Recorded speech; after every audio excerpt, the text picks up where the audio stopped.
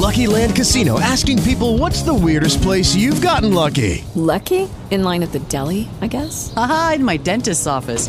More than once, actually. Do I have to say? Yes, you do. In the car before my kids' PTA meeting. Really? Yes. Excuse me, what's the weirdest place you've gotten lucky? I never win and tell. Well, there you have it. You can get lucky anywhere, playing at LuckyLandSlots.com. Play for free right now. Are you feeling lucky? No purchase necessary. Void where prohibited by law. 18 plus. Terms and conditions apply. See website for details.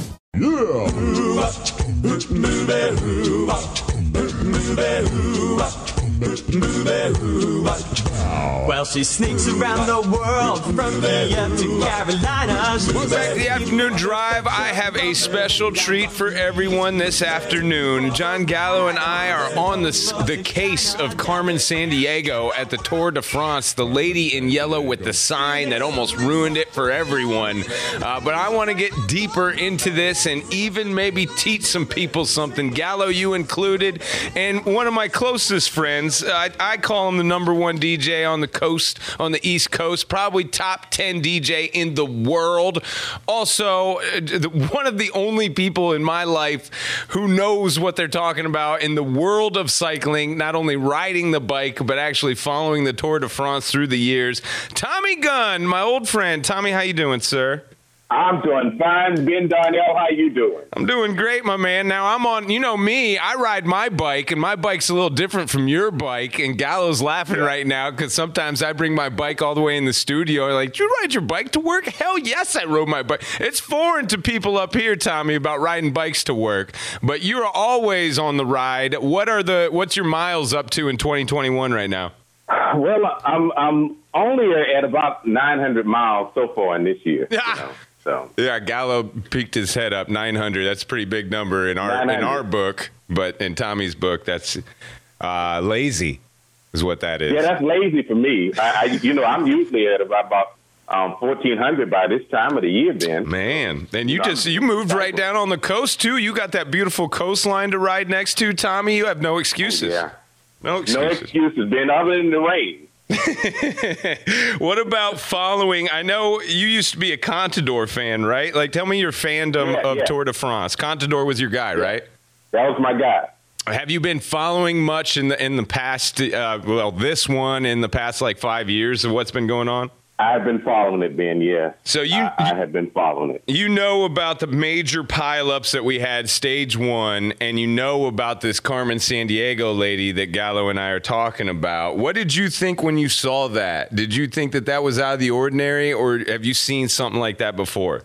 You know, I thought that was out of the ordinary, and I'm going to tell you why. Most fans, if you watch the Tour de France, the races, you see fans that are close to you, but you know, even though you're caught up in the moment, you know that when that peloton is coming, and it's coming quick, you get out the way. I mean, it's like parting the Red Sea. You got to get out of the way. And they get tight. I mean, there's some stages. John was telling me there's a stage coming up that's shorter than our hallway or slimmer than our hallway to actually ride your bike through. And it's going to, there are instances that fans have come in contact with bikes. I got sent a lot of video last night, Tommy, and it's funny stuff, but it happens. Not particularly like the sign incident. And what did you think, like, of her reaction after she clipped that guy and just totally messed everybody up? I think that she realized right then that maybe she shouldn't have spoke to grandma and granddad. and maybe somebody knows who I am and I need to go. All right, catch us up, Gallo. What happened? Like, so we thought that, Tommy, that she got on a plane and she flew the coop and she's trying to get out of Dodge no matter what. But apparently, Gallo, you say she's still in France. She never left. Yeah, so the reports yesterday were that she got on a plane, took off. They thought maybe back to Germany where they thought she might be from. That turned out to not be true. She was actually caught in France. It's a town called Brittany. Everybody goes to Brittany Spears. It's the northwest region of France, and it's right where the first four stages were held. So they found her in the town. She didn't really leave anywhere. She was hiding in plain sight. But sources are saying that she has been arrested. You get arrested for this? She's facing a €1,500 fine. 1,500 It's about $1,700. Okay. All right. So, and like I said, Tommy, like first time I saw this, I thought, oh man, she's connected with somebody. Some other team forced her to do this, or she's messing it up on purpose. She knows exactly what she is doing. That was my first thought. And then, to find all these videos of this stuff happens, and like you said, probably just realized that was a bad time to say hi to Grandma and Grandpa. That's probably the extent of it. But the reason my eyes peaked up, my ears peaked up, my interest was a little bit salty of what the Tour de France usually puts out there, because it's a dirty, dirty, dirty race, Tommy Gunn, and I don't know if you know the complete history on it. Ben, we don't say dirty. We don't say dirty. Sorry, it is it's muscle rub, Ben. All right, Tommy, let me school you on some unsolicited sports history. At this time, the Rob Dibble Show takes a look back to the sports that once were. I don't believe what I just saw! And now here's Ben Darnell with Unsolicited Sports History. So you know some of the recent stuff, right, Tommy? Like the mechanical doping, I think, is the most recent form of Tour de France cheating with those little micro motors. Have you seen this stuff get abused? Have you seen video of the micro motors? I have actually seen some of that. So, like, the bike keeps moving. Ben. I saw this one, Tommy. This dude gets in a wreck, and the bike spins in circles because the back tire is still, like, on a motor. It's money, Ben. I keep telling you, every year it's money. It's money for these teams. It's money for these riders. And you think about all of these companies that have invested in this, and we want to win. I'm so glad you said that, Tommy. I honestly, on my notes, I have a huge $sign in the corner, because when people ask, why would they do that? Why? Why would they do that? That is the... You need to play the OJs, money. Yep. All right, so the next one, after or before, let's work in reverse order. Before mechanical doping was blood doping. Lance Armstrong and the whole the 30 for 30 of Lance Armstrong. I'm sure you've seen it. Yeah. That's very good if you want to learn what was going on. Also, there's this one called Icarus that I recommend to everybody that ropes in the Russian doping as well in the Olympics in Sochi. But, Tommy, I'd argue this, and this was kind of weird for you when you found this, because you were a huge Lance Armstrong supporter, and, it was like a say it ain't so moment for you. But I would argue that those guys, at least physically, yes, I know they're taking something, but physically did the work. I would say it's less cheating than those mechanical dopers. Well, Ben, I'm almost going to agree with you to a certain extent. Why not? You're asking a man over the course of a couple of weeks to ride over 2,000 miles. Right. At speeds exceeding somewhere in the area of 45 to 50 miles an hour. I don't care how young you are, Ben.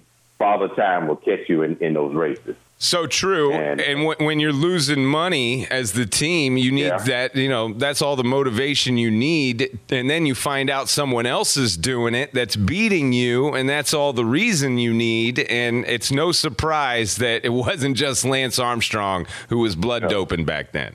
Well, you look, and like you said about the money, and we're talking these sponsors some big companies. We won't say their names, but I ride one of their bikes.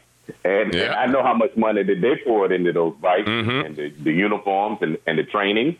So every year, you get bragging rights. You get more people who are tuning in. You're getting more sponsors. You're getting things like that. Look at those shirts.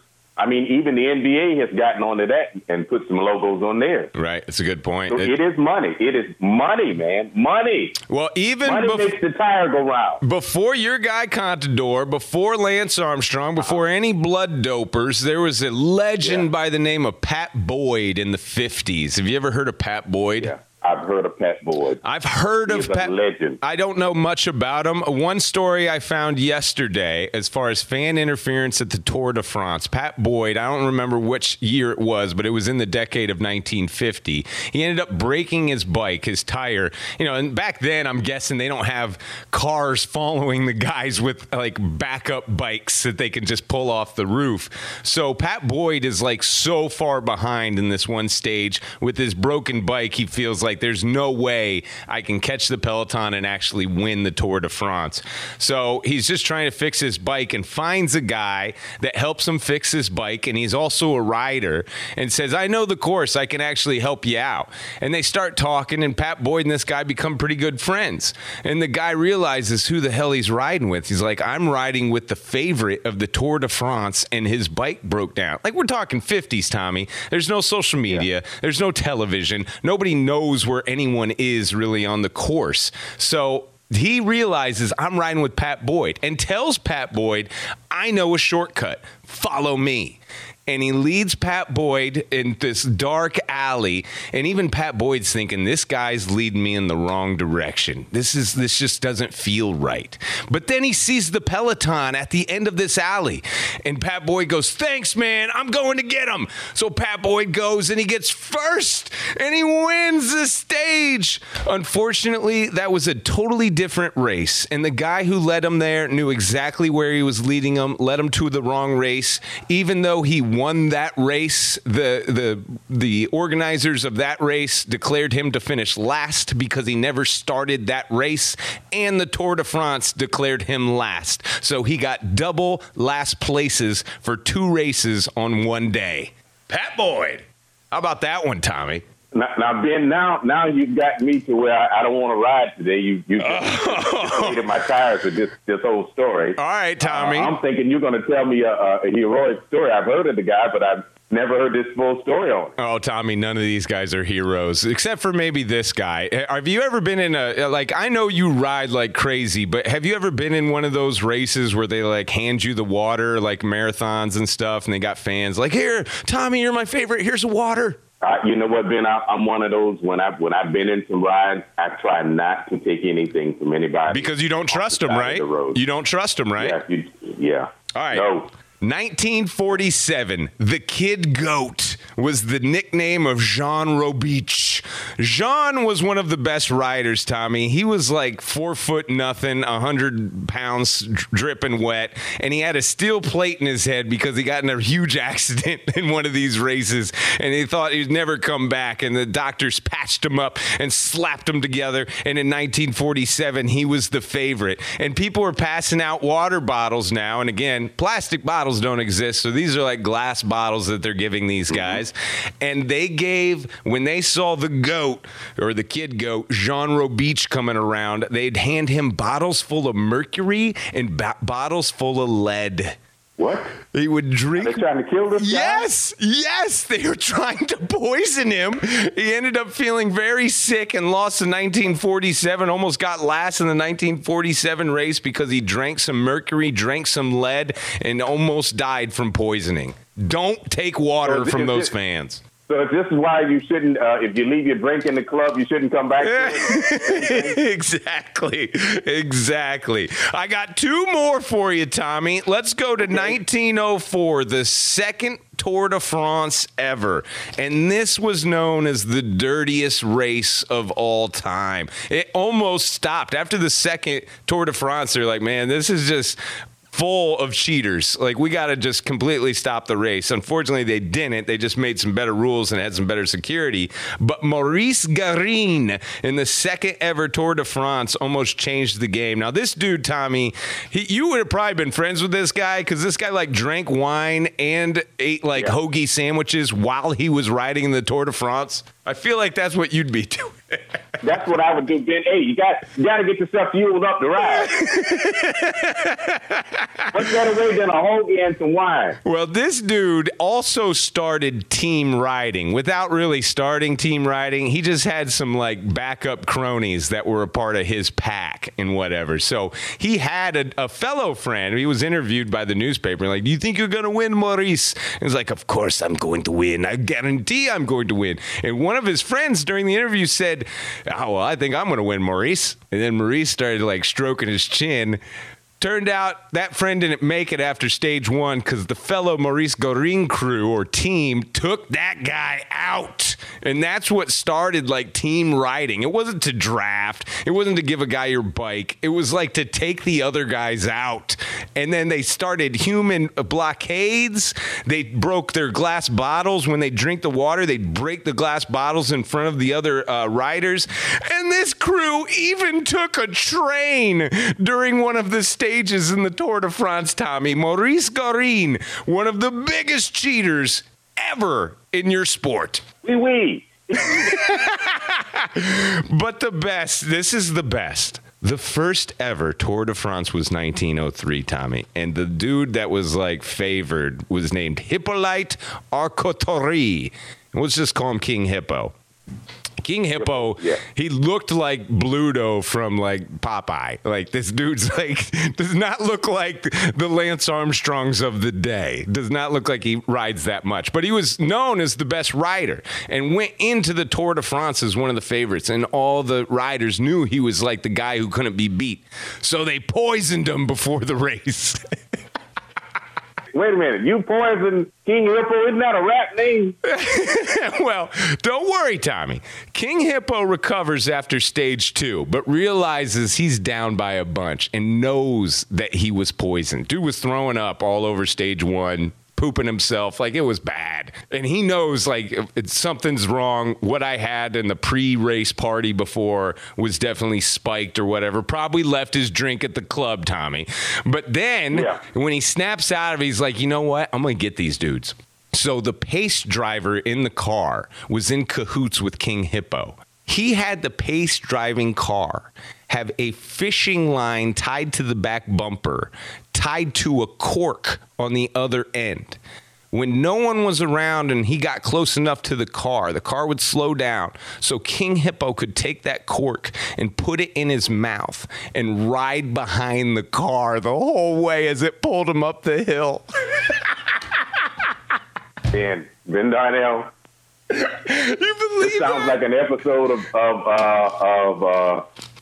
Twilight Zone you're talking about. I know. He almost got away with it, Tommy, except the officials that also drove cars to the end, to the finish line, he only lost to them by 1 minute. So they were like, wait a second. How is that possible? And then the jig was up, and then he got busted. And then King Hippo, I haven't heard of King Hippo since. I thought you were going to say that Scooby-Doo and those meddling things were the ones who It could have been. It could have been who foiled the plan. But there you go, man. I would have won the first Tour de France if it wasn't for you meddling kids.